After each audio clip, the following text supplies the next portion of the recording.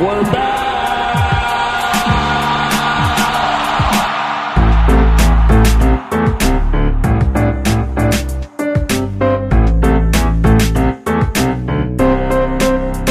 Just give me another beer.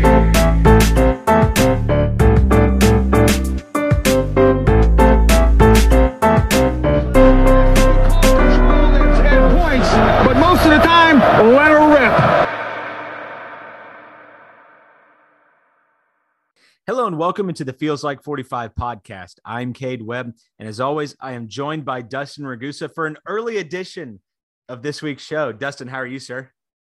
I'm doing well, man. Just as always, watching some kind of baseball or softball when we podcast. So, Well, Oklahoma State's they're down 2-0 right now in the top of the first. So hopefully they pull this one out. Perfect. I was going to say lead us off with the score right there, so that way we know, and then move into the podcast. And by the end, always win though. Yeah. When we're softball, they were down when we started the podcast. They came back and won last week, so they always win. But how are you? I'm good. Yeah, no, we will be victorious if we say the score while we're down on a podcast that you'll listen to tomorrow. That is usually how it goes. But no, I'm doing really good, man. It's cool. We talked on Thursday for our last episode and Tuesday this week. So like, it feels like an extra podcast, but in reality, it's like you're getting the exact same number of podcasts. You're just getting Cade and Dustin much closer together than you normally get in a given week. So yeah. And we kind of been consistent with a Tuesday, and then we had to switch to Thursday. So you're right. It does feel like we're going back to back here, but hopefully the people enjoy it. So I hope so. Well, it's good to be with you, of course. I do want to jump right in. We got plenty to get to this week. Spring football, obviously wrapping up to a close this weekend with what Mike Gundy called a practice. So that takes a little bit of the luster that was already removed over the previous editions of the spring game. But spring practice does conclude this Saturday. So Dustin, I mean, why don't you kick us off with some notes that you had, and we can jump right in. Yeah. So they're going Monday, Wednesday, Friday, Saturday this week. I believe they may have something on Thursday as well, but last week they wrapped up the practice on April 15th with the Mike Gundy Cowboy Coaches Clinic. Heard there were over 200 coaches there, sold out. Casey Dunn talked, Mike Gundy, Derek Mason, Brandon Whedon was also there. And then they had a bunch of breakout sessions with the position coaches and after the practice and then dinner. So that sounded pretty cool. I almost I wanted to kind of, fake like I was a coach and go. Yeah. How do we get an invite? Might have to do that in the future, but a couple interesting things. I believe Pokes Report had a couple of these nuggets up on their website. Robert Allen wrote about it, but Coach Dunn talked about what Coach Gundy talked about at the Alabama Coaches Clinic recently. He talked about hurry up offense, what they call going turbo, no huddle stuff. But I thought this quote was interesting, referencing the bowl game against Notre Dame. He says, Coach Dunn said, "We try to even the playing field with the defense, and especially this past season with the Notre Dame game. We wouldn't have won that game without the tempo and turbo package. They were big and beefy, and we decided to go into that game straight turbo on offense. We ran 98 plays. We were over 50 turbos, so we were over 50% tempo. We created a lot of chaos and scored a bunch of points, had a bunch of yards, and dinked and dunked our way down the field. It is a valuable thing for us." So, Kate, that's pretty interesting because we got a lot of questions after the Notre Dame game, and you and I even, talked about it a lot, about the tempo and the turbo. So it sounds like Dunn is really interested in continuing to use that. Not that they didn't do it during the season at all, but it sounds like that's something they're going to go to quite often next season. We've heard that Spencer's been getting the ball out real quick, making quick decisions. We've heard they've been kind of increasing the amount of RPOs in the scheme. So what were your thoughts on that quote? Well, I mean, another t-shirt just got printed. Straight turbo. That's easy. That's number 2 turbo, in the Feels Like 45 pod store. No, that's interesting, and is kind of what you and I have talked about this whole offseason, is like, with this personnel, what changes, and is it tempo? Is it their personnel? I think we both were in agreement that after that Notre Dame game, that was by far the most explosive the offense had looked easily that year. And then maybe even going back a few years, it just looked like Oklahoma State's offense of old, and clearly was something that you could try to emulate, whether you use it situationally and more often, or it just becomes a more consistent theme of your offense. I'm just glad it's here. I thought that it was a more entertaining team to watch. I'll say this, though. It makes sense why Oklahoma State did what they did last season with the defense they had. Don't give the defense a short, or don't put the defense in a situation where they're trying to defend a short field. Don't put the defense out there after they just came off a 3-and-out or something like that, where you're trying to play a little bit more of a possession game rather than blow the opposing defense out of the water and just assert your will. I appreciate why they did what they did last year when it comes to tempo, but I don't know if they're going to have that same luxury. And so I think the defense taking a little bit of a step back this year allows the offense potentially, just in terms of a game in a full 60 minutes, allows the offense to maybe go a little bit more up tempo. Yeah, I agree with you. And you hit on a solid point there about, why they didn't do it at times last year. And Dunn even outlined that when he was talking. I know we got that question out the game, why after the Notre Dame game, why they don't go to tempo all the time. He said, you don't want to go 3-and-out, put the defense in a difficult position. You give up your motions and stems or flips that could create desired matchups because you're going up to the line fast and snapping the ball. And then there's the dreaded flopping. So, when the defense is, and Dunn emphasized that really frustrates them. I'm sure it does. It frustrates pretty much everybody. So we talked about some other reasons as well, the way the defense is set up, like we referenced the Baylor Big 12 championship game. But yeah, I think we'll see it even more this season because you're right. It may be the defense is taking a step back. It's not something you can rely on, but who knows if you get Ollie Gordon in there mid-season and he's running through everybody, then maybe you just slow it down and run the ball. Yeah, maybe. And I love that Dunn, the first reason he outlined was what I had said. I didn't even see that quote from him. Nobody will ever believe me on that. But, it goes back to me, like what we talked about. You and I talked about this last year. I think it was you. People were really frustrated with Tom Hutton's like situational punting. He wasn't booming it, pinning people inside the 10. It was very much a consistent, 40-yard punt. And it was really just to get the ball down there. You didn't want to give up a return. You wanted to get your return or your punt defense set up to where you really didn't give the returning team an option to do anything other than go 75 yards with their offense. And so, I'm glad to know that they see it a little bit differently this year. And it makes sense, again, with the defense potentially taking a little bit of a step back. So, yeah, 100%. Derek Mason also talked. He has a lot of good quotes. I'll get to those, but I wanted to first lay out his acronym for his defense, SPEAR. Yeah, I read this. Stop the run, pressure and confuse the quarterback, eliminate explosive plays, all about the ball, relentless finish. SPEAR. The word SPEAR is cool anyway, but I do like the acronym. That's a little bit long. I might need some flashcards to remember that one. I've already got it tattooed on me. Oh, so. Yeah, I figured you would. But Cade, so he talked about just the defensive positions and then about what they're going to do on defense. It's pretty interesting. I'll hit you with this first quote real quick, though. He said, our corners practice like linebackers. Our linebackers practice like secondary guys. In this defense, when you get out there and watch us in practice, we'll play odd front, we'll play even front, Okie front, we'll play over and we'll play under. We'll play boundary. Why? Because there's no offensive coordinator in the world that has enough time to prepare for all those fronts. Love it, love it. They want to confuse us with their ability to go tempo. We want to confuse them with our ability to play multiple fronts. Whoa. That's some significant defensive talk right there. We're not really used to all that. I mean, I would have loved to be at this coach's clinic and listen to Derek Mason, also Coach Dunn and Coach Gundy and my guy Brandon Whedon as well. But Coach Mason, just the stuff he's saying, he goes on to say, talking about the back end of the defense. Right. On the back end, we're going to play some 2 deep, 3 deep, match, zone, man. We're going to have some 5-man pressure, 4-man pressure. We're going to run what everybody else runs.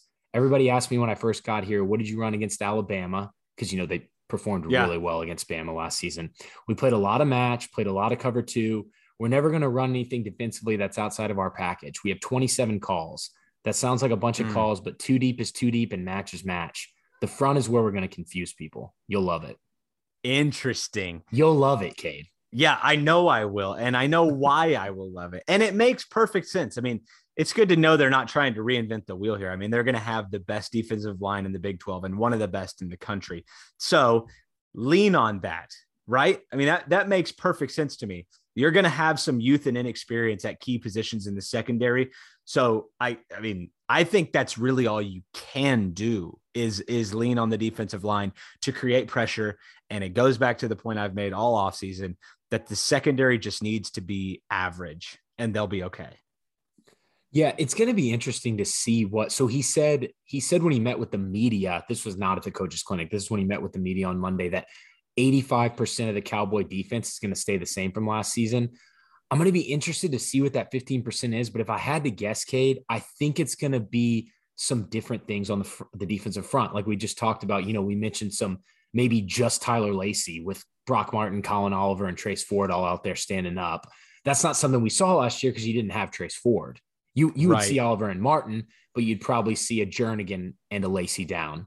But it's gonna be really interesting to see what that additional 15% is. But the quotes he had and everything were awesome. He referenced deconstructing the defense to be able to learn it and then kind of putting it back together because they're going to try to use the same verbiage that Knowles did. He said nice. It was kind of like restoring his 1964 International Scout car that took him 3 years to build. So he's just full of awesome quotes. He talked about DJing again, talked about some of his hobbies. So he's an awesome guy. I love listening to him. He really is interesting. So when you talk about the potential things they could do up front defensively, I mean, they went a lot of 3 down, 3 with 1 standing up last year. Do you envision them potentially going to some more 4 down with some more stunning and twisting? Do you ever see that as something they could potentially do that falls in that bucket of 15% to you? I think it's something we may see. I don't know. I don't know how Oklahoma State's personnel sets up with that, because kind of where do you want Colin Oliver with his hand in the ground? Do you want Trace Ford with his hand in the ground? And if not, are you going to take those guys off the field for very many plays? Also, going back and watching his film, as you know, and I texted you about annoyingly multiple times, I watched a lot of Auburn and Vanderbilt. He didn't really go a lot of 4 down, 4 hand. Yeah, you're right. He didn't, except for back in his Vanderbilt days. So he didn't do that a lot at Auburn. So it would be, I don't know if it'd be weird to see him revert back to that a lot, but you're right. It's something we could see. I think he's going to try to confuse people with the front. And I think it's going to be a bunch of different stuff. No, I only asked that. I think I'm with you. It's one of those things, like it's a box you check. Like, do you expect to see that or not? And I wouldn't, based on the reasons you just outlined. It's that personnel of Colin Oliver. I could see Trace Ford with more situations where his hand's in the ground over a Colin Oliver. We don't know. I mean, Trace Ford, he's coming off a big knee injury. Don't know what his explosiveness looks like. So it could be interesting there. But no, I think I'm with you. I don't expect a ton of that, but I was just curious, like what in that 15% you might expect to see. So anyway, just curious. Yeah, it's going to be interesting to see on the back end too, because it was a lot. Obviously, Knowles played a lot of man. He also played a lot of cover 3 last year, which we talked about a lot on the podcast, kind of going to zone more often. I don't know how much Mason's going to run cover 2. We've seen the Tampa 2 with Knowles, but just flat out cover 2 would be something a little bit different. I know Knowles has gone to it before, but that'll be something a little bit different. The match zone and match defense that he references, I'm sure Knowles mixed that in as well. It's kind of hard. We've talked about on here, it kind of looks like man, so it's a little hard to tell when they're in match zone at times, but that might be a little bit different. And then, we talked about the man off 5 yards off the ball will look a little different because Knowles played a lot of press. So it'll be interesting to see how much those things are incorporated in that he mentioned from the Alabama game and just that I mentioned and you mentioned from when we broke down the film. But we'll see. It's crazy that we're talking about this 15%. It's probably going to look exactly the same until we go back and rewatch and really break it down. But yeah, it's going to be interesting, like you pointed out. No, cool. Well, I'll be excited to see what happens because, I mean, he has a respect for what Jim Knowles built, but also I'm excited to see what his style is and what he puts on it. So, yeah, it's really awesome to listen to him talk. Practice Practice-wise, don't have a ton of notes from this week. I know that that Spencer Sanders was kind of throwing it all over the yard the other day. I believe that was late last week. And it was a heavy work day for Dom, Jaden Nixon, Ollie Gordon, CJ Brown, doing a lot of stuff with the running backs and getting them involved. On defense, Jason Taylor with some interceptions, Kendall Daniels again making plays on the back end. And then rotating in at backup cornerback, we talked about DeMarco Jones, Beeman, Reagan, Ray Gay, Cam Smith, and Dylan McKinney. I don't think they're going to have that nailed down until they start practice back in the fall. But I think you're right. The fact that Kendall Daniels continues to make plays, I'm going to be shocked if he's not out there on day one. I know him and Sean Michael Flanagan have been rotating reps at that position, but if it's not Kendall Daniels number 5 on the depth chart day one, I'm going to be pretty surprised, I think. Man, he looks the part, doesn't he? Like just the pictures from practice. It's like, okay, he's put together. He and by all accounts is making plays. So I mean, of all players, it's got to be like players that I'm most excited about. I think Ollie Gordon's one, but I think Kendall Daniels has to be 2, because I think talent-wise, got to be one of the most talented guys that they've brought in just from a sheer recruiting profile, standpoint. Obviously, Colin Oliver, it might be an NFL Hall of Famer one of these days. You never know. So it'll be interesting to see what happens there. But I mean, Kendall Daniels unlocks a lot for this team if he can be what we think he might be able to be. Yeah, I completely agree. I know we've got the 4 offensive linemen, Wilson, Barr, Maholsky, and Woodard that are working back into practice, still not doing any contact stuff. We don't have any update on the Cole Birmingham news. I know there was a Twitter picture posted where he has some crutches with him. I know he's definitely injured. Praying that it's not as serious. I mean, obviously for him and for the season as well. But we'll update you if we get any more news on that. But it sounds like it's not looking great. Other than that, you mentioned at the top of the pod, it's going to be a practice. So Gundy said they're going to have individual drills, some 7-on-7s, inside drill, and then they're going to have a team 11-on-11 period at the end. It's going to be 2 hours long. Fans will be able to go down on the field after the game, I think for like 30, 45 minutes. So it may not be the most exciting thing, but it'll definitely be interesting. I know I'll be there. Kate, are you going to go down? I think I will be there. And it's going to be a weekend in Stillwater. You've got softball against Texas, correct? You have baseball against TCU, and then you have the spring game happening in Boone Pickens Stadium. I think it's a weekend to be in Stillwater, in my opinion. Yeah, I completely agree. There was a couple of Gundy quotes from when he met with the media too that were a little interesting. They asked him about if he's worried about the offensive line. He said, we'll have 25 offensive linemen in August, so we'll be just fine. We just don't have them right now. Yep. So sounds about right. He said he had some positive things to say about Caleb Etienne. He said the work that they'll be able to do in the summer and fall. He referenced that rule change. I think he's talking about how they're now able to do walkthroughs and stuff. I believe they implemented that in 2020 in like mid or early July. So he referenced that that'll be some good time for Caleb to just continue going over, but he seems excited for him. Makes me think he's pretty much got that left tackle spot locked down. And outside of that, not a ton of football news this week. We'll have a lot of stuff to talk about next week, after the spring finale. We'll be able to break that down since both you and I will be there. We'll have some notes from that, but not a ton of interesting stuff outside the quotes from Mason and Dunn. I mean, is the spring game dead in college football? Is it just dead? I mean, the pageantry is not there. It just seems like a box you have to check. Yeah, I almost wish the Oklahoma State game was on TV. Oh, I do too. That would be, I mean, ESPN Plus, that seems like something you could easily make an accommodation for. Yeah, I completely agree. You and I could call that game. That's no problem. Like, that would be awesome. I don't know if it would be. It would be something. That's for sure. Dustin, I mean, if you've got one thing you're excited, you're going to be in Stillwater this weekend. What are you excited to see in that practice? I think I'll just be interested to see what they do on defense, just in general, how they line up. I'm sure they're not going to show their entire deck of cards, their entire hand, but it'll be fun to watch what Derek Mason does. It'll be cool to see if they do some of those different fronts. And then I'm really excited to see all the wide receivers. Yeah. And lastly, Ollie Gordon. Yeah. I mean, it's obvious if you've been listening to this podcast, kind of probably the things we're excited about. I may have one. Gunnar Gundy to Langston Anderson. We've heard it. I want to see it. I want to know. Let's see it in the 11-on-11.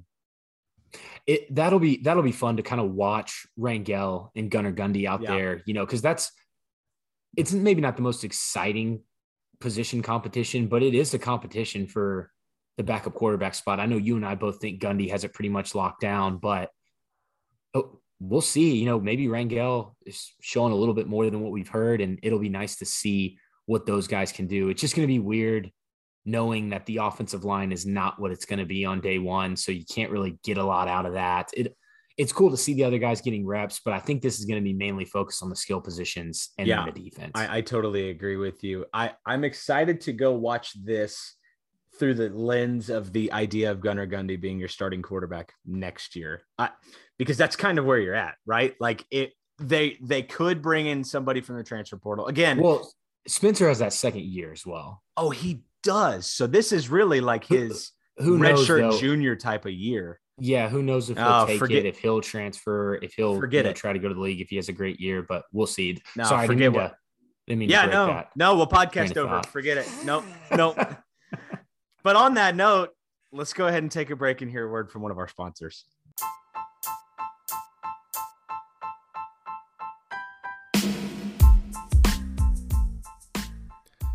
All right, guys, listen up.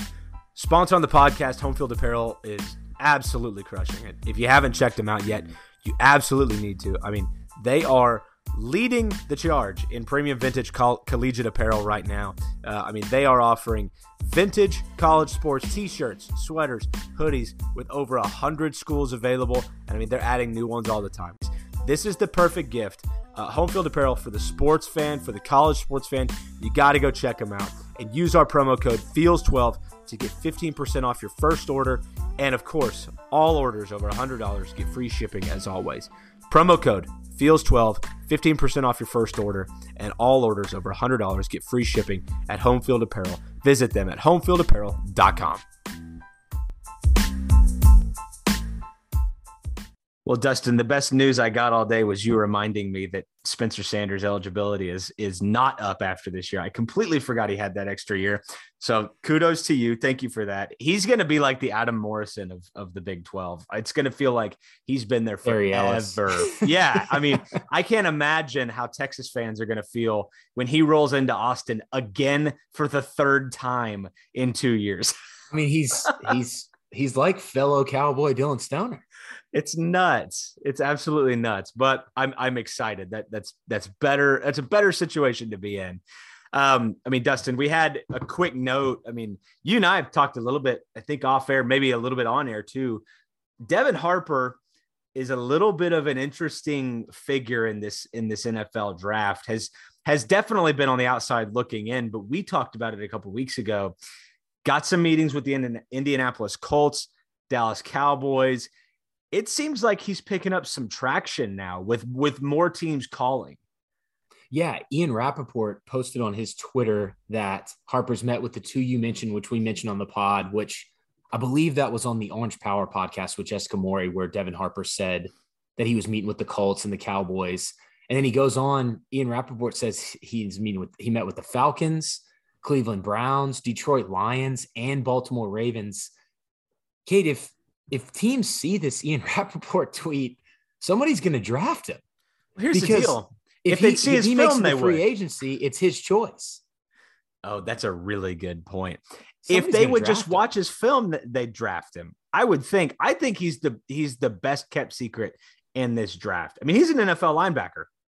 He killed it on his pro day. All of his metrics got up there in like the top 5 of linebackers. He ran that 4.5 140, put up the bench press a good number. He had the over 40-inch vertical. So, I know his cone and shuttle were really good too. So I know our guy, Adam Lunt, has been, advocating for Devin Harper, to be at the combine, to be in the mix. He just kind of said what you said, that he's extremely underrated. So the fact that you two guys are preaching that, just from what I've seen from him on film and what he did at the pro day, and now he's got meetings with all these teams, I think this guy could sneak into the draft. It would be awesome to get two guys. I mean, Rodriguez is going to get drafted. It would be pretty cool to have those two linebackers get drafted next year. Oklahoma State linebackers drafted at the same time. Yeah, that would be pretty cool. Nuts. I don't think that – I can't remember the last time that would have ever happened where Oklahoma State has two linebackers drafted. Yeah, that – I honestly would doubt it has anytime recently. But yeah, I mean, not that I can recall. So anyway – someone correct us on that. I'm sure – also, Kate, just one last note before we move off NFL. This just happened. Shout out to our guy, Dylan Hayes. I saw it in our little group message. Vincent Taylor signed with the Atlanta Falcons. Oh, interesting. Okay. I guess he's a free agent. I guess I forgot that. Yeah, I believe so. I don't see any details. It's just on the Atlanta Falcons Twitter. They said it's very short and sweet. It says we have signed DL Vincent Taylor. Fantastic. Okay. Great to know. Congrats to Vincent. New Falcons fan. The problem is that is my least favorite team as I'm a New Orleans Saints fan. That's a really good point. That's divisional for you. I'll still root for Vincent Taylor. Yeah, no. I mean, and you guys got to play each other twice. That's tough. Anyway, well, exciting stuff there. I mean, Dustin, maybe one of the biggest stories of the week, the biggest news. I mean, and we can talk a little bit about spring game visitors here in just a second. But I mean, let's just start here. Zane Flores committing. We talked about this last week as a possibility. Takes the visit. We may have called it. I think we called it. Yeah. You're less bashful than me in that regard, but yeah, we totally called it. Get him on campus and you feel pretty good about it. And it moved up his visit too. That always helps. Helps. So, 6'3", 185, 195. Some of that information is conflicting, but out of Gretna, Nebraska, powerhouse out of Omaha. Everybody's heard of Gretna, Nebraska. So, but an interesting prospect, and is one that I thought would be a fit based on what the type of quarterback they've recruited in the past. He reminds me of Garrett Rangel, just a little bit of a similar type of quarterback. And I even told you this off air, Dustin, if you've watched his film, I don't know if this is accurate or anything, but he gives me tiny Taylor Cornelius vibes. Not the biggest arm, pretty accurate though. Doesn't throw the prettiest ball, but takes really big strides. And he just kind of has that look about him. He doesn't do anything over the top great, but I think he's more than serviceable everywhere. Yeah. So just to kind of that was a great breakdown. Just to kind of recap what happened with the Oklahoma State 2023 quarterback. They offered a bunch of guys. None of them hit. They really had their hopes set on, from what we've heard, on Bo Edmondson. He committed to Michigan State. So then they went and offered two more guys, Zane Flores, who you just talked about, and Brock Glenn. So Flores, like you said, 6'2", 190. I've also seen 6'3", 195, 3-star, the 29th ranked QB, 4th ranked player in Nebraska. He led Gretna to the 2021 Class A state championship, which is the largest class in Nebraska. So that would be like your 6A or your 5A in some states. Through 232 completions on 331 for a 70.1% completion percentage, almost 3,000 yards, 26 TDs, 7 interceptions with a Max Preps QB rating of 114.2 on the season. He also ran the ball 74 times for 216 yards and had 10 touchdowns. So, like you said, this guy, I was able to watch 3 full games of his. I put it out on Twitter. I tried to break it down by completions less than 10 yards, over 10 yards, his incompletions and his rushes. I really liked what I saw on film. Like you said, he's got a pretty live arm. It's not the strongest arm I've ever seen. I think it's probably a little bit stronger than Rangel and Gundy have right now on the roster. He can throw it with some zip. He can throw it with some touch. If you watch his huddle tape, he looks like the greatest quarterback of all time. He really does. That's why I wanted to go in and actually watch some of his game film, but thought he was fairly accurate. I kind of broke down some of the different categories. He was really accurate on the short to intermediate throws. I think his completion percentage, 70.1, is really high. Anything above 60 is pretty solid. The 65 range is really good. It's a little bit inflated if the 3 games I watched are anything like how the rest of the season was, because he threw a lot of passes behind the line of scrimmage, wide receiver screens, swing passes to the running back, halfback screens, even a lot of quick hitches, quick slants. So high percentage throws that he was making, but he completed pretty much every single one of them. So still impressive there. Normally led his guys, hit him in the right spot, threw it in between defenders. So I'm not saying no knock on his accuracy. There just wasn't a lot of deep throws down the field that I saw. But when he did have them, he normally overthrew them as opposed to underthrowing his receiver, which kind of shows off that arm strength a little bit. Yeah. And there were quite a few drops by the Gretna wide receivers too. Decision-making wise, Cade, this was the big kind of sticking out point to me. He seems like a sharp guy just from kind of some of the interview stuff I read, some of the quotes I've seen, but he went to his first read a lot. There wasn't a lot of second read, a lot of kind of having to survey the field. He did do some looking off safety, but it looked like that was something he was kind of coached to do. So I'm sure he can read defenses. There were some examples of it in the film I watched. There just wasn't a lot. And that was actually something that Garrett Rangel, that stood out to me on his film. And I know it stood out to our guy Lund as well, that he was actually making a lot of decisions mid-play and having to kind of check down through his different progressions. We talked about his arm strength, mobility-wise. Not a ton of design runs, but there was some zone read. It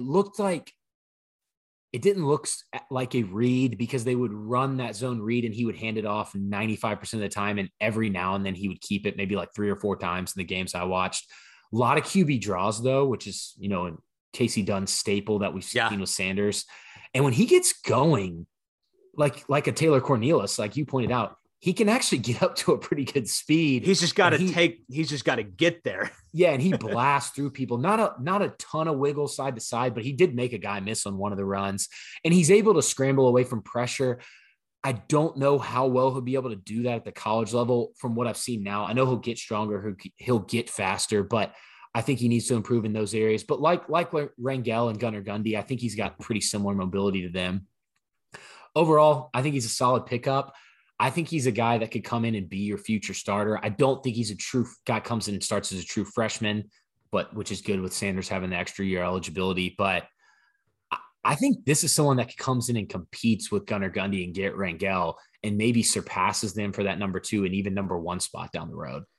Yeah, and I just don't think he's ever going to be asked to do anything crazy. So it's like, all 3 of those guys are very similar quarterbacks to me. We have never seen, we have seen some of Gunnar Gundy, very little, but they all 3 have similar measurables and I think are similar quarterbacks. So it's going to be interesting to see how that all shuffles out and who ultimately ends up taking that number 2 spot down the road. It seems like it's all Gunners, but there's going to be a log jam there where it's kind of similar guys, similar recruiting profiles. So it's just going to be interesting to see how all of that shakes out. But again, to me, I was impressed, as you said, with his arm strength and his accuracy on some of the short throws. And then lastly, he got the ball out quick. I know as you mentioned, like it's typically going to his first read, but he didn't ever really not know where to go with it. It didn't seem like he ever got confused in the tape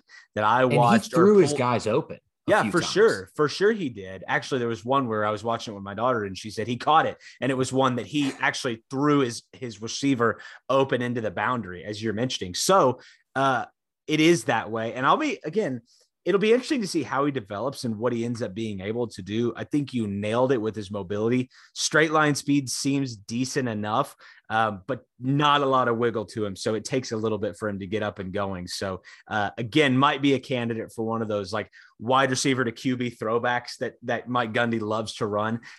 So maybe one of these days we'll get to see it. But overall, I mean, I'm happy with it. I think you had to have a quarterback in this class. Yeah. And I think after what happened with Bo Edmondson, I think this is as good as you could have expected. I 100% agree, Cade. That's you had to get somebody, especially with Shane Illingworth leaving. 100%. You only got 2 scholarship quarterbacks on the roster right now. Well, I guess Gundy isn't even technically on scholarship. So you're right. Garrett Rangel. I bet that changes. But you've got so one thing I wanted to point out with him, there's an article on The Athletic actually about him. So if you haven't seen that, go check it out. But it talks about how he didn't start really getting any offers from major schools until February. And that's when Oklahoma State offered as well. And now it's really picked up. He's got Kansas State, Kansas, Pittsburgh, Missouri, Oregon State, Washington. And he just took an unofficial to Ohio State. Sheesh. I'm a little worried about somebody else coming in and trying to snatch him. Nebraska hasn't offered yet, which I know the Nebraska fans, from what I've seen on their message boards, are a little upset about that.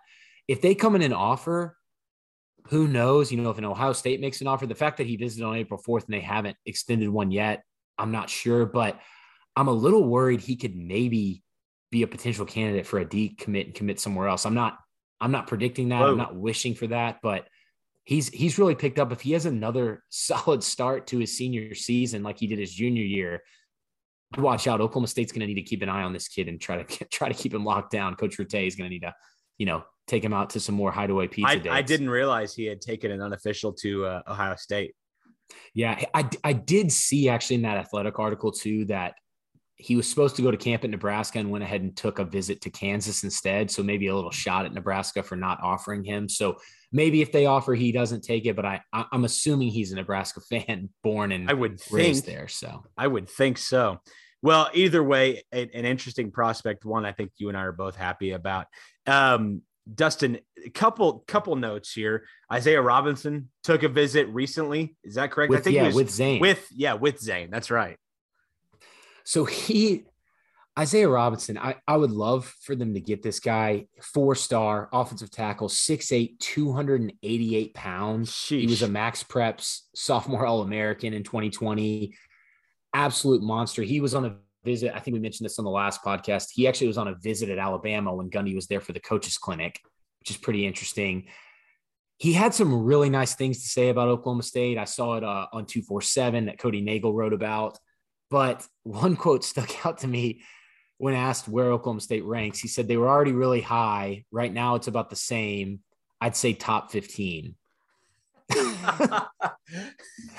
Now that, he probably just maybe threw out an arbitrary number, but when you got schools like Alabama that you're visiting and you say top 15, it doesn't make me super, super, confident that he'll come to Oklahoma State, but he would be a monster get. And if they get somebody like that on the offensive line, I'm dancing in the streets. That is hilarious. I always thought like the top 15 was actually like a myth. I thought that was just what they put on social media, and there's no way there's actually 15 schools in the picture. Well, there is for Isaiah Robinson, it sounds like. So, and I don't like the 15 like that they're competing with. Yeah, like they're in my top 3, probably leaning top 2. So I'm making a decision. Definitely in my top 119. That's where I thought you were headed. Yeah. So anyway, that we'll see. That's just one quote, though. He had some great things to say about Oklahoma State. So well. Speaking of visitors, I know with this upcoming weekend being the spring game, you and I have been on the case of Dylan McDuffie for months now as a potential candidate out of the transfer portal. You and I actually, I think you and I both agreed on like an 80% likelihood that if he gets to the campus on the spring game, he was going to commit. Well, wrong. He never got there. He never got there. He's right about Georgia Tech. Wrong about McDuffie. So, yeah, sorry I interrupted you there, but committed to Georgia Tech. I guess not that surprising now looking back on it. I didn't really know that they were involved. I kind of just set my sights on him going to Oklahoma State after they offered and he was coming to the spring game instantly after that. But I know Georgia Tech had their running back transfer. He had a great season. He transferred to Alabama. So I think they had an opening there. He's probably going to go in and be the number 1 guy, I would assume, right away at Oklahoma State. He's going to have Gundy would make him come in and compete with even Jalen Warren last season. He didn't start out as the 1 back. LD Brown was in there first. So I guess maybe Georgia Tech told him he had no competition. He could come in and start day 1. They just lost that talented running back to Alabama. So it's a tough loss. I don't know, Cade. What do you think? Do you think they still try to go after a running back?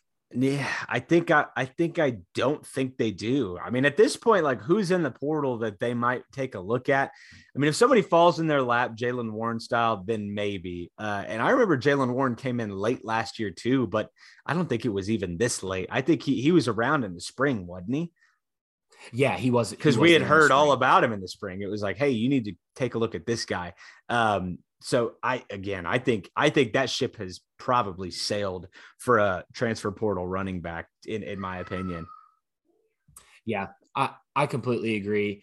We have a few more visitors. We went through them last week just to kind of recap that. You've got the commits, Jack and Dean, Jaden Foreman, Jacoby Sanders, again, missing Cam Franklin, who took that Ole Miss visit. Yeah, that's bad news bears.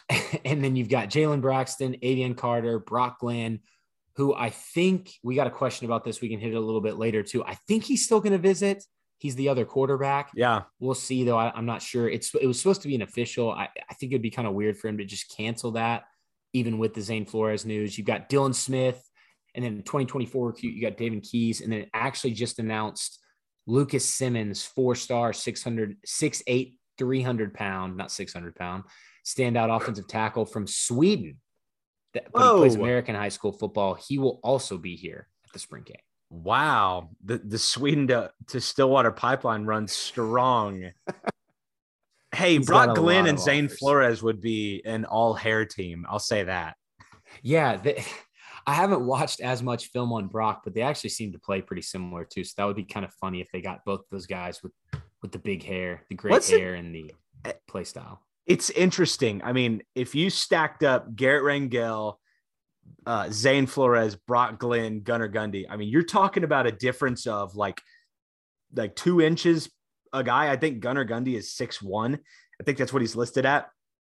Zane Flores at 6'3". I mean, those are all very similar like styles of quarterback that all do a pretty similar job. And the Brock Glenn thing is interesting. He's kind of, at least based on what 24/7 says, Mississippi State seems to be the front runner there. He's from Memphis, but again, Mississippi State being a leader there against, teams like Auburn, Mississippi State, Missouri. So it'll be interesting to see what happens there. And if he actually does end up attending, but like you said, it would be weird to cancel even if it's kind of out of the picture. Might as well go eat some cheese fries. Yeah, exactly. From everything I've heard, he's still going to be there. So it would have had to have been something that changed shortly after the Flores news. Yeah, pretty late. Well, it's very interesting. Dustin, one thing I do want to do before we move on to the basketball transfer portal is take a break and hear a word from another one of our sponsors. Please welcome a new sponsor to the Feels Like 45 podcast, Price Buckley with Edward Jones. Price is the 4th generation in his family to graduate from Oklahoma State University, and he loves working with fellow alumni. Price uses a personalized approach to build a custom investment strategy tailored to your unique goals and circumstances so that you can turn your ideal future into a reality. You can reach Price at 469-757-0290 or on his website at edwardjones.com/Price-Buckley, Buckley. Again, you can reach him at 469-757-0290. Price, appreciate your support of the Feels Like 45 podcast. I'm gonna need to get like a pop filter or something on my mic with all those P's in the end of that ad read there. But Dustin, I mean, a humongous Cowboy basketball story coming out last night. Marcus Smart winning NBA Defensive Player of the Year. Wild. So awesome. And did you see the video? Gary Payton was there because he's the first guard to win it since Gary won it in 1995. I didn't see the video. Yeah, it was really cool. It was at the Celtics. It looked like their practice facility. Marcus Smart comes in, everybody's cheering. He gets to see Gary Payton in there. They talk for a little bit. It was really cool. He's just smiling from ear to ear. And a guy that definitely deserved it. We talked about on the podcast that he might have a shot to win it.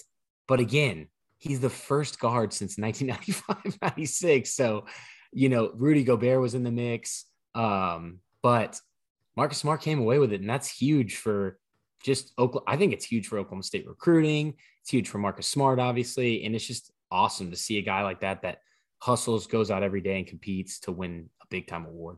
I mean, Gary Payton's pretty good company when it's just you two. Yeah. That's awesome. And you got Cade Cunningham up for Rookie of the Year as well. I think he could win it. Do you? I think he could. I know he missed a few games here and there with injuries, and I know Detroit kind of sat him sometimes near the end of the season, especially in that Thunder game. He came out for a few minutes and then sat. So I don't know how that'll affect it, but he definitely has the stats to do it. I definitely think he had the rookie season performance, but that would be awesome if they both won.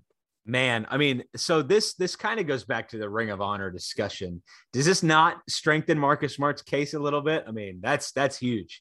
Oh yeah, it definitely does. And I saw we got some mentions on Twitter about, Eddie Sutton being in there and things like that. I think we were trying to go with like we said, a more recent player to start it off with. Obviously, Eddie Sutton's going to be on there. His name's on the court. That's a good point, but that probably would be the first. I mean, shoot. I mean, do you put Iba up there first? Do you put, man, where does it end at that point? You could just go down that rabbit hole. We were just kind of keeping it current just for the sake of discussion. But yeah, I think that really strengthens Marcus Smart's Ring of Honor. But he's also the only other Celtic to win it is Kevin Garnett in 2007, 2008. The award's only been around since 1982, but Smart finished the year ranked 6th in the NBA in steals per game, 5th in defensive win shares.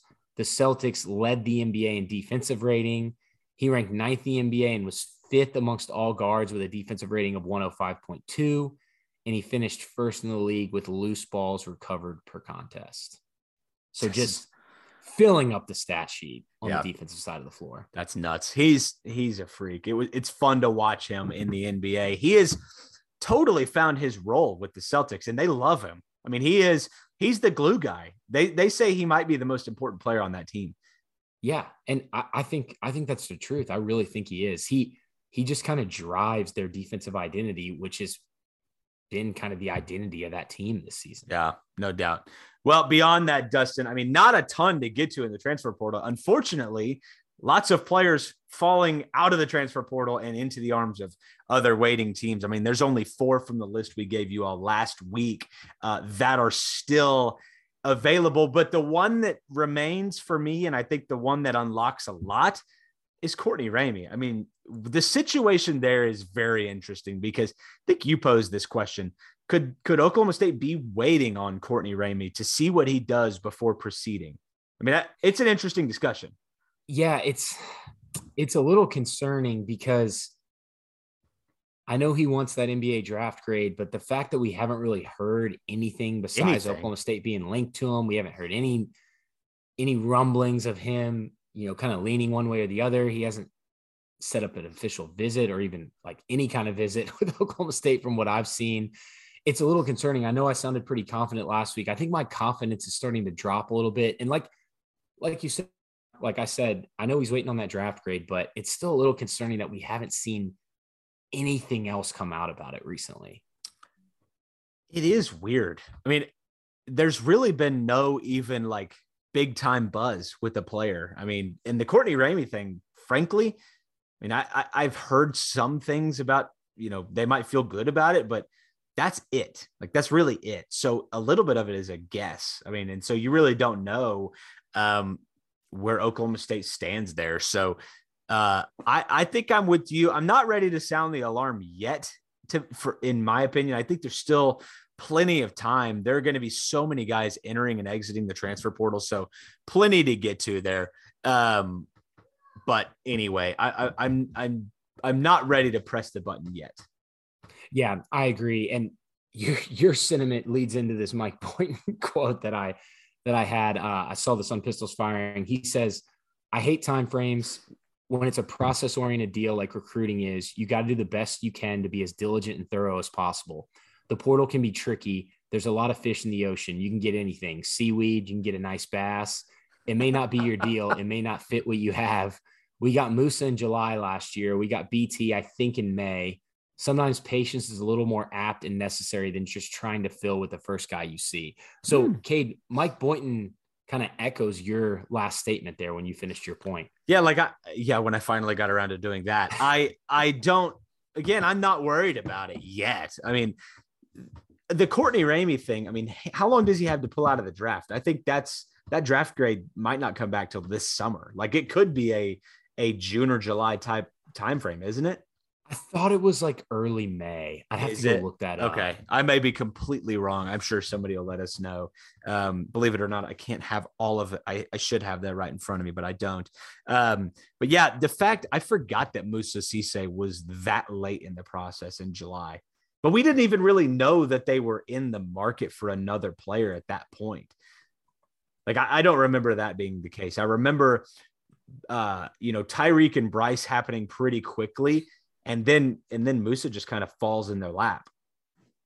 Yeah. It was definitely, those were definitely some that kind of popped up and super excited about him. But he makes a great point. You mentioned in Musa Cisse, he did say we don't really need any more bigs. So it doesn't sound like he's going to try to do that, which is something you and I thought. And I would agree. We don't need any more bigs. Yeah, with the people they've reached out to. And Cade, to go back to what you said at first, it's Caleb Asbury from Texas State, Courtney Ramey from Texas, Sean Duragooden from Mizzou, Marcus Hammond from Niagara. And then actually right before we got on the pod, Shaquille Moore from Mississippi State. He also played at NC State, 6'1", 180-pound guard. He also has mentioned that Oklahoma State has reached out. So he's in there as well, 8.7 points per game, 2.7 assists per game. Not great from three, 31% last year, 34 the season before.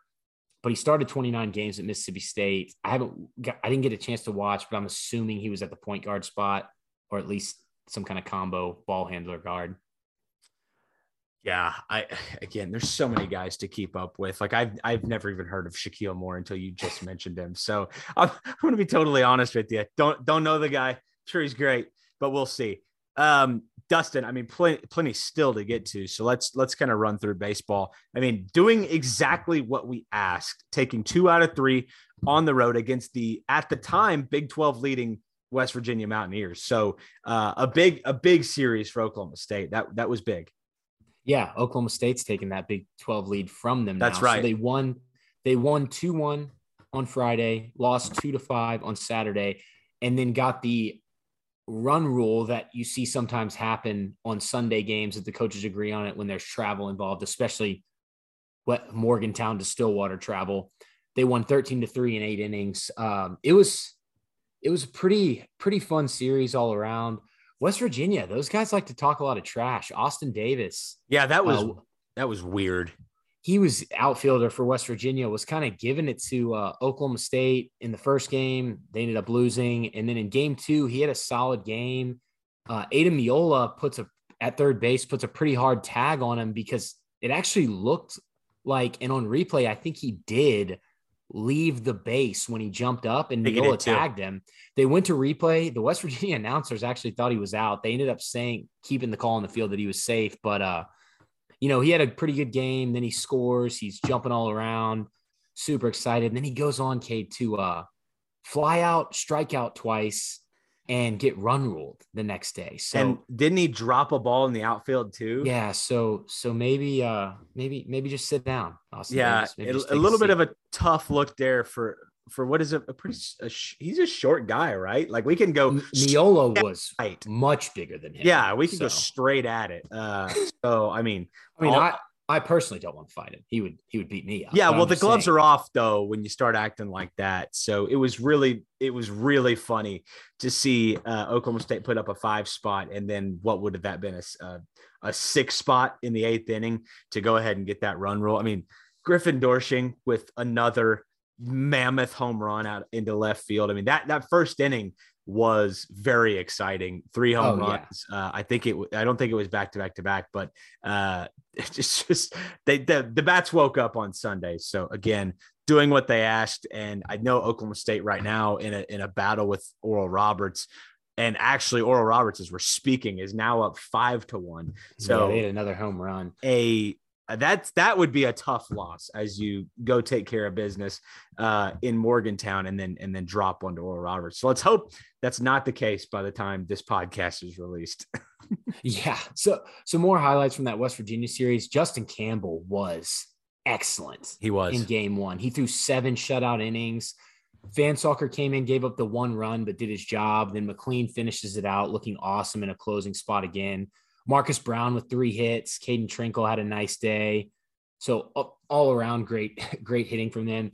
Game 2, Victor Medeiros comes out. I actually thought he pitched pretty well. So, Kate, I don't know if you got a chance to watch that game. This is the one that West Virginia wins. So in the 3rd inning, there's 2 outs. And on a throwdown on a steal to second, it looked like the runner slid through the bag, and Houston Morrill tagged him again when he slid through. Again, the West Virginia announcers, when they go to replay, are like, oh, yeah, at the end, they're like, Oh yeah, he did come off the bag. He's out. Called him safe on the field. 2 outs, remember.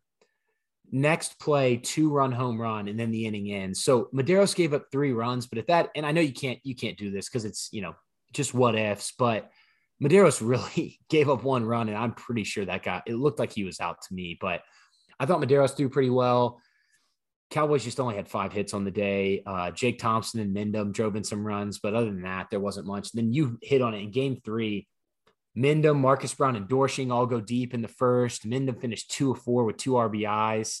Caden Brumbaugh, who was playing second for Rock Riggio, went 3 for 5. Edmond kid right there. I think he'd only been up to bat like twice before that game. So Houston Morrow pitched well, but the story of game 3, which is overshadowed by the offensive performance, is your guy, Bryce Osmond.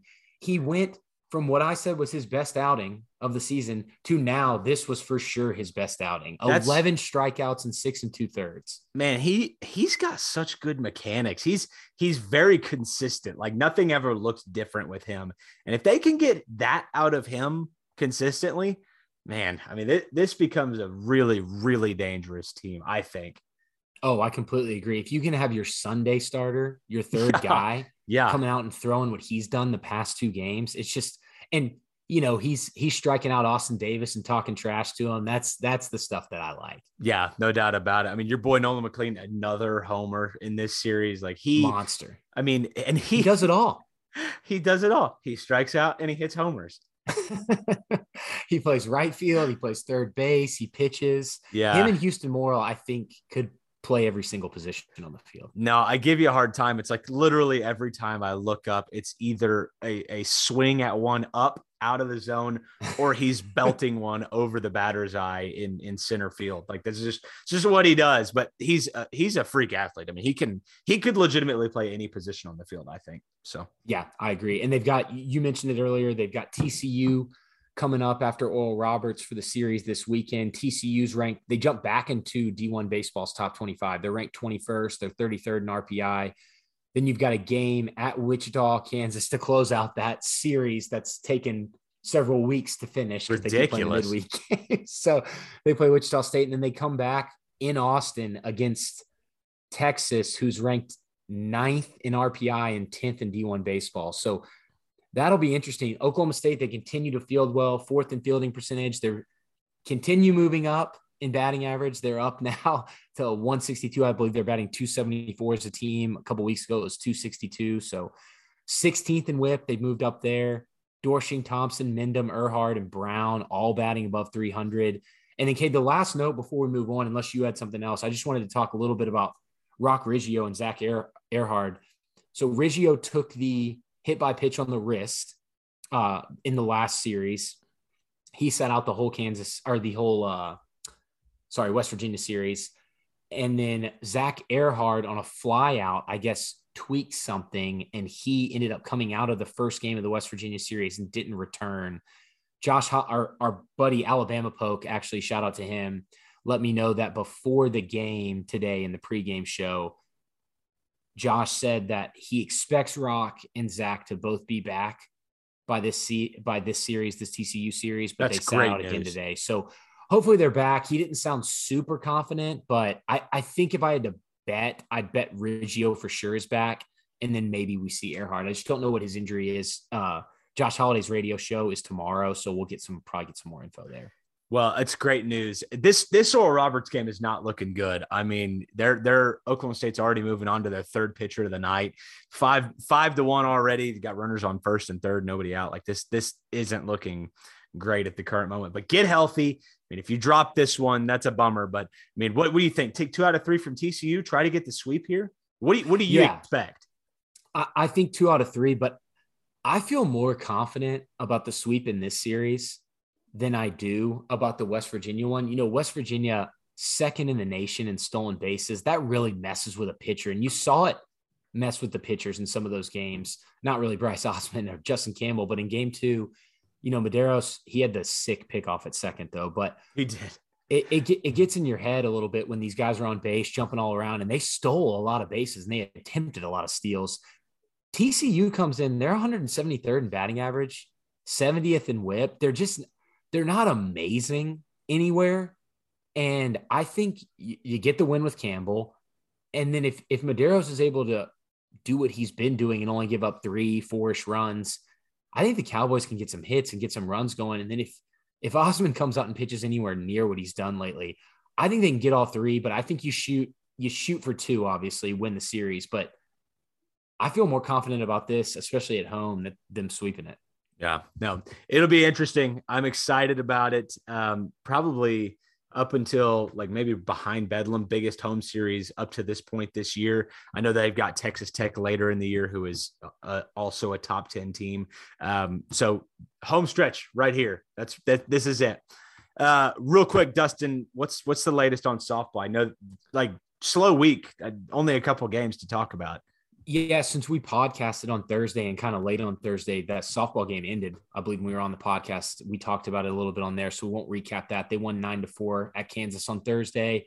Then they won 6-0 on Friday.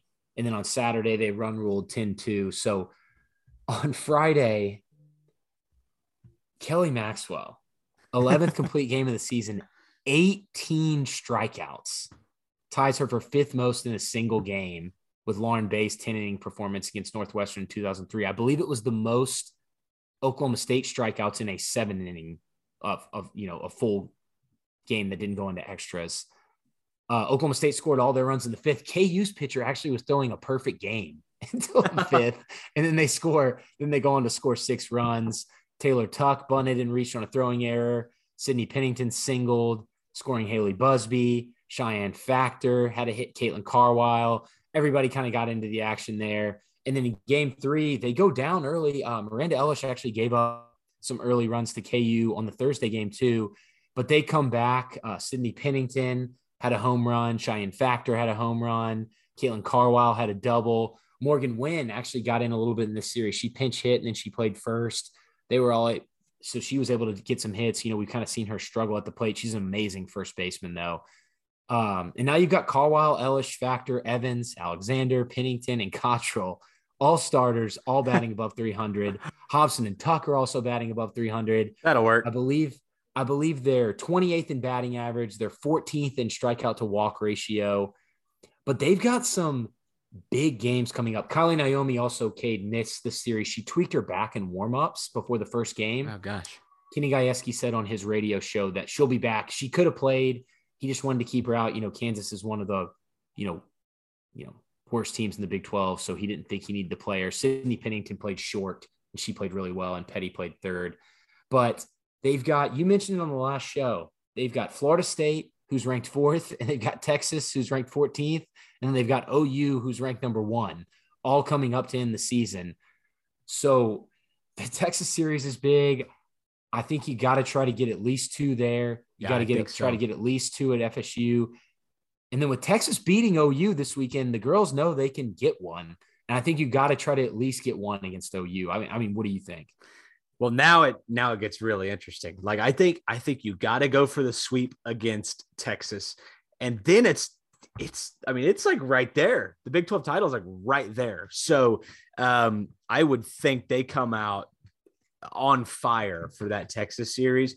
I know it's a lot to ask for a sweep in a series like that, but I mean, if you're going to win the Big 12 title, I mean, do you think they'll take 2 out of 3 from OU? Like that's the better way to ask it, because that's really what's going to end up having to happen. I think they're going to have to do that. I think it's going to be tough. I think you get the win with Maxwell out there, and OU's pitching isn't, I mean, it's good, but what they're hitting is what they right, do. For their home runs and their batting average. I think their team batting average is something insane. I had it pulled up earlier, but I know they're first in batting average. So if you can get some runs when Maxwell's out there, I don't think Maxwell's going to blow up. And then it's just how Miranda Ellish comes out and pitches. Yeah. If she's able to pitch really well, I'm assuming she'll start one and Maxwell will start the other 2. I think you get 1 win for Maxwell for sure. And then I think it's a toss up with the other Maxwell game. And if Miranda Ellish comes out and pitches good, maybe you can get that one. But Kate, I think it's going to be hard for them to win more than 1. Yeah, it's tough. I think so too. And I know the OU series is not this weekend. It's not next weekend, but it's still 1 at this point. But I mean, I think you got to at least get 2 from Texas. But I mean, if you I really think you need 3. I think you need the sweep here. But anyway, an exciting weekend coming up in Stillwater. Again, you got spring game, you got baseball, you got softball, all with, two really big series coming up for these teams. So, Dustin, real quick, a couple of quick call outs before we get to listener questions. Men's golf, Big 12 tournament this weekend, I think, right? Yeah, the women start on Friday and the men start on Monday or Sunday, I believe. Beautiful. Probably, I mean, we expecting any competition there. I would think that, maybe Texas this year in golf might be the favorite there. Yeah, so in the women's, I know OSU is the highest ranked Big 12 team. They're 6th on GolfStat, who does the NCAA golf rankings. And then the men are 2nd in the nation, but OU, I believe, is ranked 1. So both teams will be able to have a good shot at competing. You would think the women can win it even without Fierro and McGinty.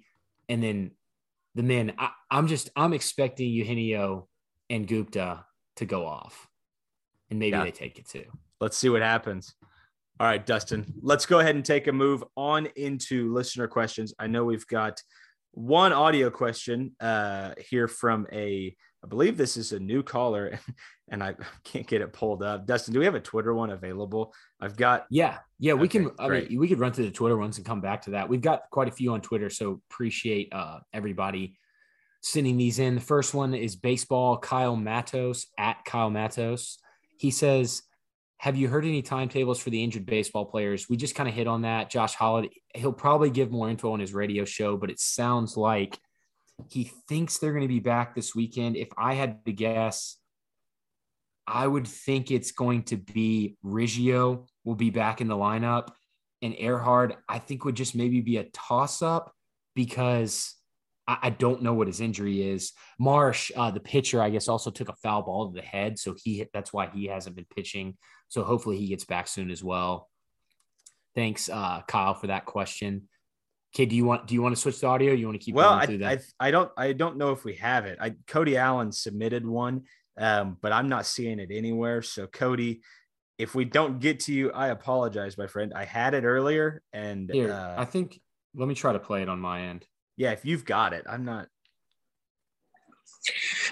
Heaven forbid this happen, but if Sanders was to go down in quarter 1 of game 1 and be out for the year, how many games does OSU win with Gunnar Gundy or Garrett Rangel as a starting quarterback?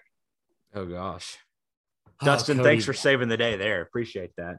Oh, yeah, no problem. Cody, that is it's a very good question. It's a tough question to answer because basically what you're saying, Cade, I mean, correct me if I'm wrong, you're losing your most experienced and maybe most talented offensive player on the team, your quarterback. Yeah. And going with a guy who's never started a college game hadn't really played a big snap. Or a true freshman. I mean, I don't know if we should even talk about that. Is that reverse juju if you talk about it? So I pulled up the schedule. I think they still would win all 3 non-con games: Central Michigan, Arizona State, and Arkansas Pine Bluff. And then after that, I think 3 wins. You've got Tech, TCU, Kansas, Iowa State, West Virginia that are all maybes there. I think you struggle with Texas. I think you obviously struggle with OU. K-State, honestly, it's going to be pretty good, I think. I would say 6 or 7 wins. Yeah. Cody, I'm not answering. I'm abstaining. Cody, thank you for the question. We love the voice questions. That one put my brain in a pretzel. So that was a really good question. The delegation from Northwest Oklahoma City is refraining to answer. I'm not doing it. Okay, up next, we got Zach Crow at Z_A_C_98. Zach asked 2 questions. His first one is, with the new additions on the O-line and the offers out to other key positions in the portal, what do you think the expectations are for this team in 2022? I know y'all mentioned with just the O-line depth and defense, it should be Dallas or bust. But, it might just be still it's all kind of the same question. So, but do y'all think a playoff spot is definitely within reach realistically? do y'all think OSU could finish with one or less losses? I think the schedule is a little more difficult this year. I think your tougher games are on the road, and that naturally, I mean, Baylor's going to be very good. OU is going to be, who we'll see. It's still Norman. I think it's Dallas or bust. It's tough saying bust. Like I think Dallas is the goal.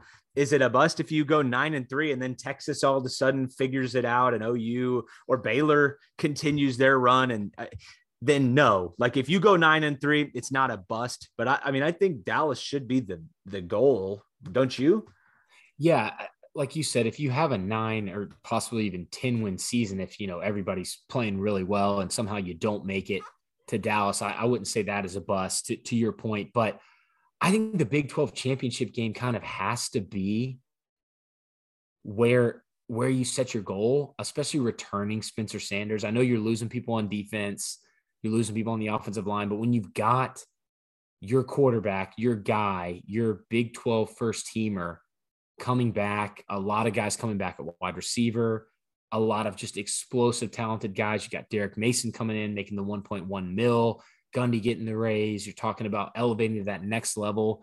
I think you got to set the goal there. But like you said, if it's 9 wins and they win the bowl game, I'm not going to be super disappointed.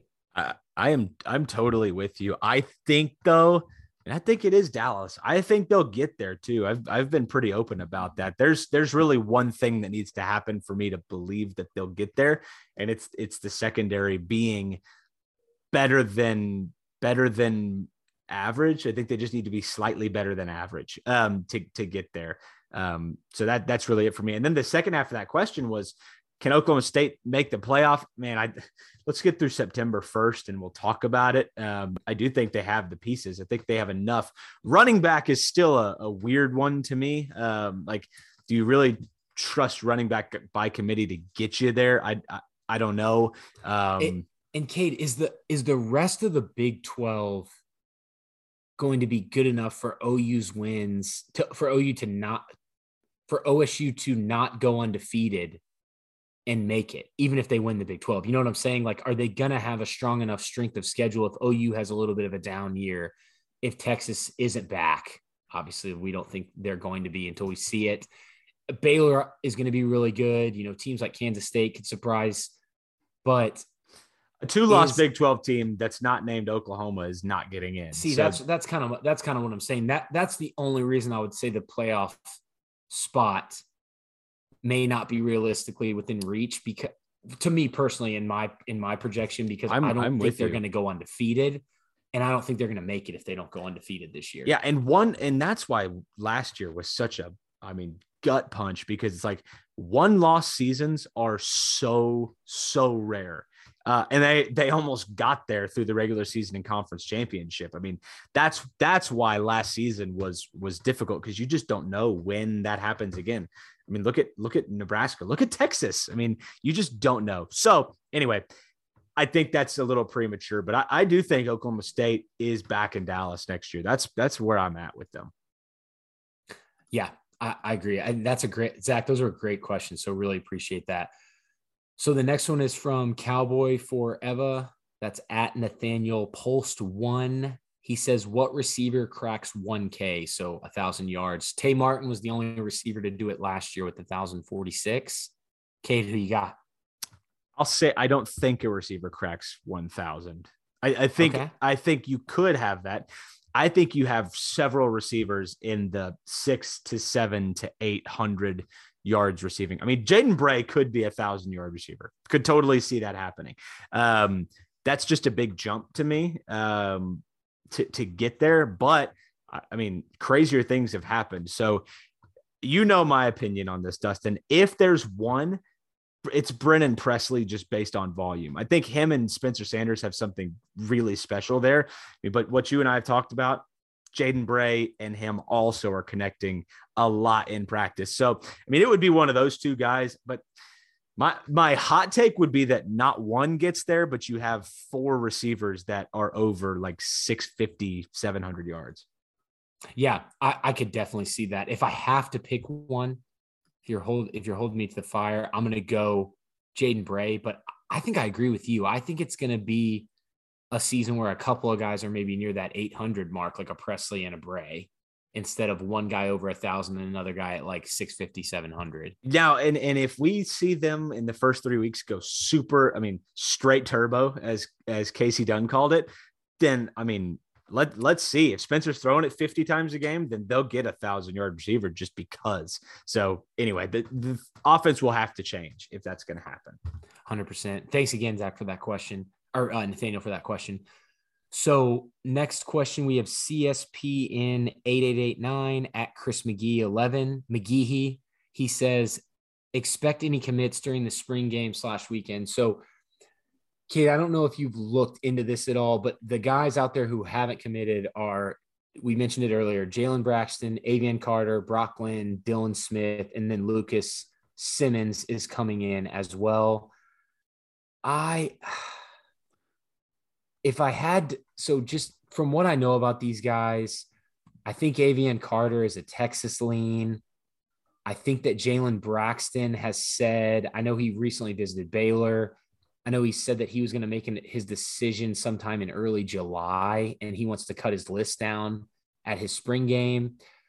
So just kind of narrowing it down, and, Brock Glenn with the Zane Flores news, I think my guess is going to be Dylan Smith. I think he's kind of the biggest OSU lean right now.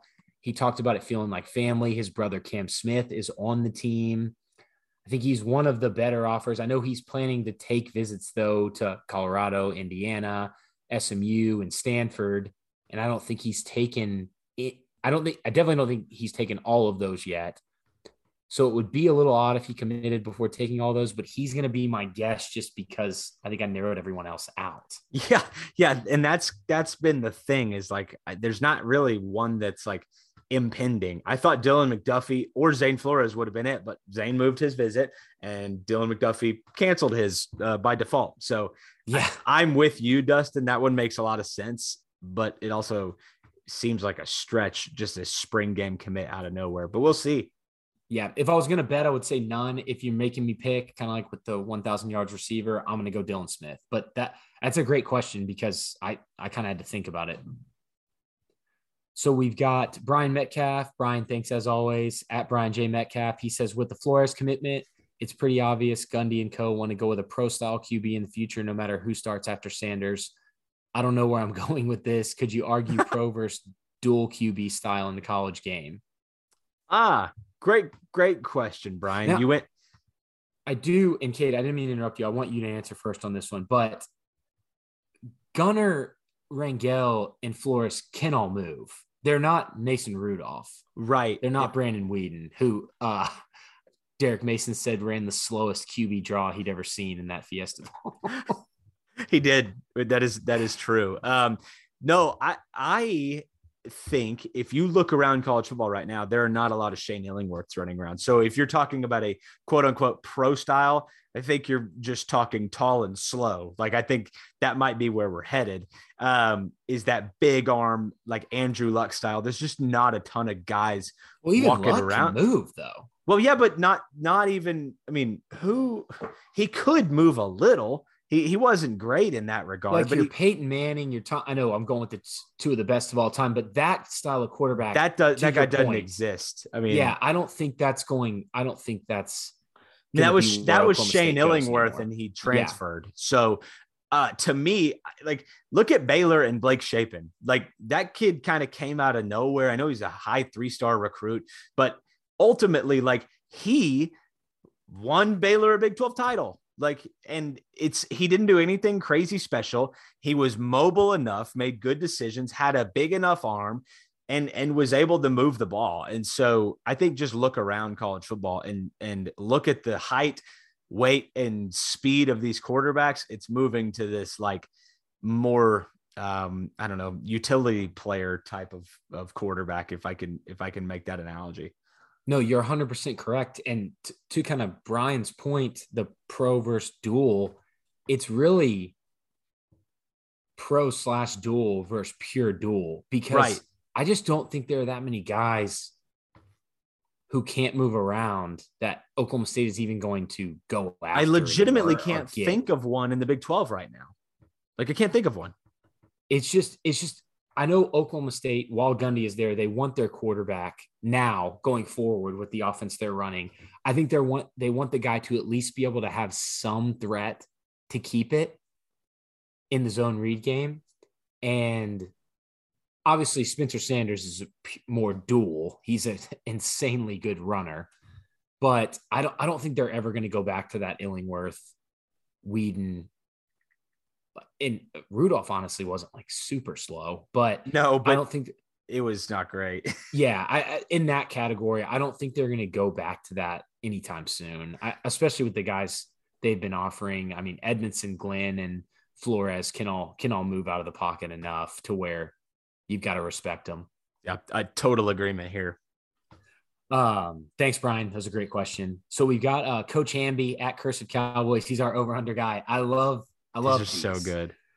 So he comes at us with over under 650 rushing yards for Spencer Sanders this season. And Cade, just before you answer, I'm going to give you his freshman season and his last season where he put, I don't even know what to call it now that he has the 2 years left, but he played 13 games and had 668 rushing yards last season. And he played 11 games in his freshman season at 628. The 2020 season, only 9 games, so he had quite a bit less. But, kind of those 2 seasons averaging around like a 640. So that 650 line is great. Yeah, I like it, and I think I'll take the over. Don't you think if they open this thing up a little bit, he's going to have more opportunities to improvise and take it on his own? I could see that.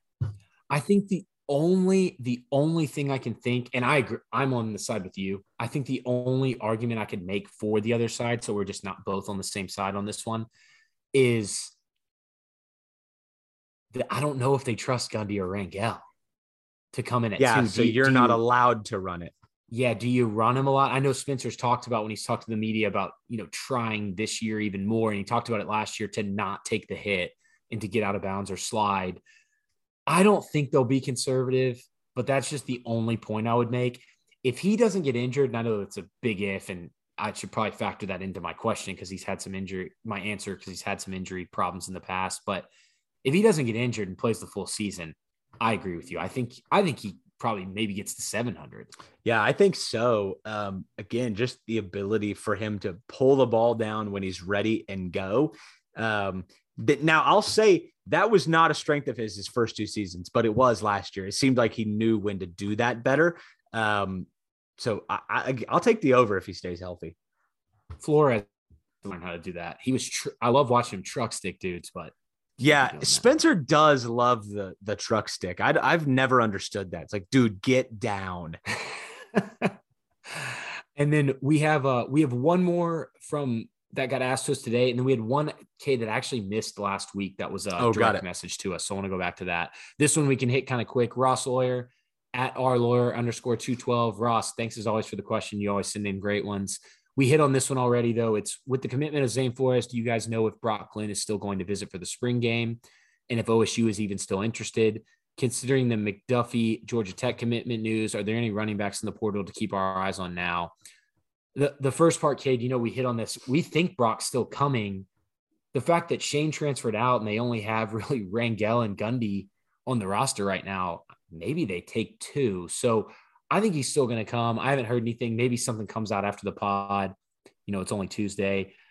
And then, Cade, you gave a great answer earlier about the McDuffie Georgia Tech. We don't really think there's anybody eye-popping in the portal right now, and we're not even really sure Gundy cares that much about getting a running back.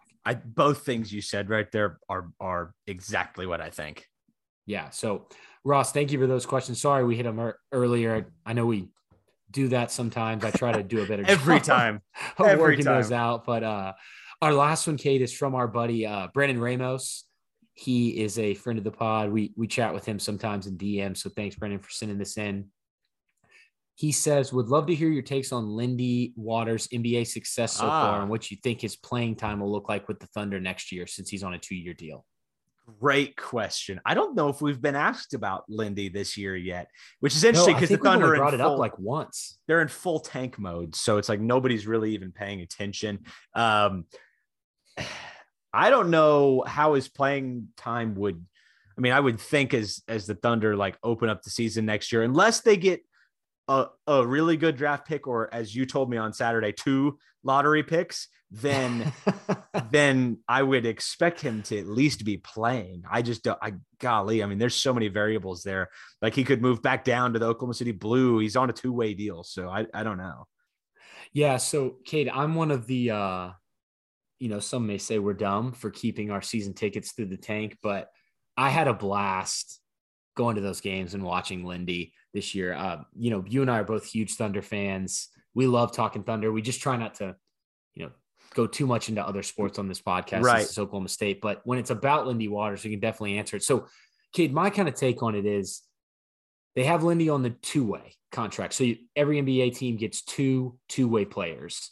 So they've got Lindy on one. They recently released Olivier Sarr, who was on the other one. That's right. Yeah.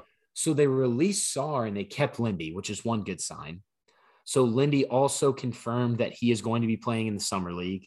The Thunder are going to be playing in Salt Lake City and Las Vegas this year, which is a little odd. I'm not sure if he'll be in both. I'm assuming he'll definitely be in the Las Vegas one since he's one of the younger guys. I believe, is he 24? I think that's right. So he's not super young, but I just think with the way he shot the ball and the way he showed he's able to play team defense, I think the Thunder are going to give him another run. It's a 2-year 2-way deal. He's got that second year. I don't see any reason why they wouldn't keep him on unless they, for some reason, keep all their draft picks this year and just don't have any room for him. But the fact that they released Sarr, kept him, he's saying he's going to play in Summer League. I don't know. We'll see how he plays in Summer League if the Thunder keep him, but I don't think he's going anywhere. I think he's going to stick around in the NBA because of how he performed this year and the fact that the Thunder have seemed to show some faith in him.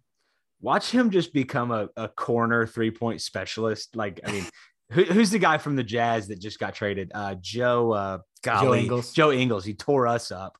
Let's see that happen. I mean, he had a great stretch and it didn't seem fluky. He did it in the G League and then came to the NBA and was still doing it. So he's shooting like 50% from 3 in the G League on multiple attempts. You didn't really know what you were going to get from him every night, but he would go like 9 of 12 and then 1 of 6 and then 4 of 7. And so he'll totally stick around in the NBA if he just does that. Yeah, it's just crazy to me. Like, I always thought Lindy was a great player, but he kind of struggled, shooting that last season at Oklahoma State. I feel like they were asking him to do some things that maybe aren't too much things too that much he does movement. well. But the fact that he's been able to perform in the G League and then come in, and I know obviously we talked about it for the tanking Thunder, but he's still playing against other guys in the NBA. Now, he didn't play very long in that Portland game, which was pretty funny because he hit a couple threes and Mark Daigneault pulled him because they were trying to lose that game. But I don't know if I would count those guys as NBA players because I think most of the guys playing in that game should probably. I saw a few of them at UCO a couple of weeks ago. It was weird. Yeah, I'm with you. But yeah, so that was a great question. And Cade, that's all we got. Wow, that was a good one. There was a lot there. I mean, just to kind of wrap up the Lindy thing, he was streaky at times, but he came in and kind of lit Oklahoma City on fire. Like, he was the talk of the town. I mean, you turn on the radio and they're talking about him. There was actually a commercial the other day that he was the subject of, his connection with the Native American like culture and what that means. I think he's a Thunder guy. I think they may keep him around. Not just like, he may not just stick around in the NBA. He might stick around in Oklahoma City. It just seems like a natural fit. Lindy Waters jerseys. That's fantastic. How do you get one of those? You can buy one in the store. You got to get that online. They had them in the store. I actually went to the store on the last home game. They were the alternate, the whites, the city edition. Lindy Waters. They had several of them just hanging up that you could pull down. All right. Well, Dustin, that was fun, man. Let's hope by the time we get off that things have turned around in O'Brate this evening. They have not yet. So it's already up to 1. Oh, it's 8-1. Oh my gosh. Golly, I don't even want to get into that. Hey, it's midweek baseball. Riggio and Earhart are out. Marsh is hurt. I'll chalk it up to that. I'm not going to get too mad about this one. I like it. Not great, I appreciate your attitude. Dustin, good talking to you. Appreciate you as always. Oh, Kate, Equestrian Natty. Oh, first women's national title in Oklahoma State athletics history. So a round of applause there. It's fantastic. Thank you for the shout out there, especially before we go, Dustin. Appreciate that. If you're not already following us on Twitter, follow us at Feels Like 45 Pod, or else you're missing out on an unbelievable preview on Zane Flores and more context to what we talked about today. And if you're not following Dustin, follow him at Dust Ragu and follow me at Cade Webb. Dustin, appreciate you as always. Have a great rest of your week. We'll talk to you then. Go Pokes.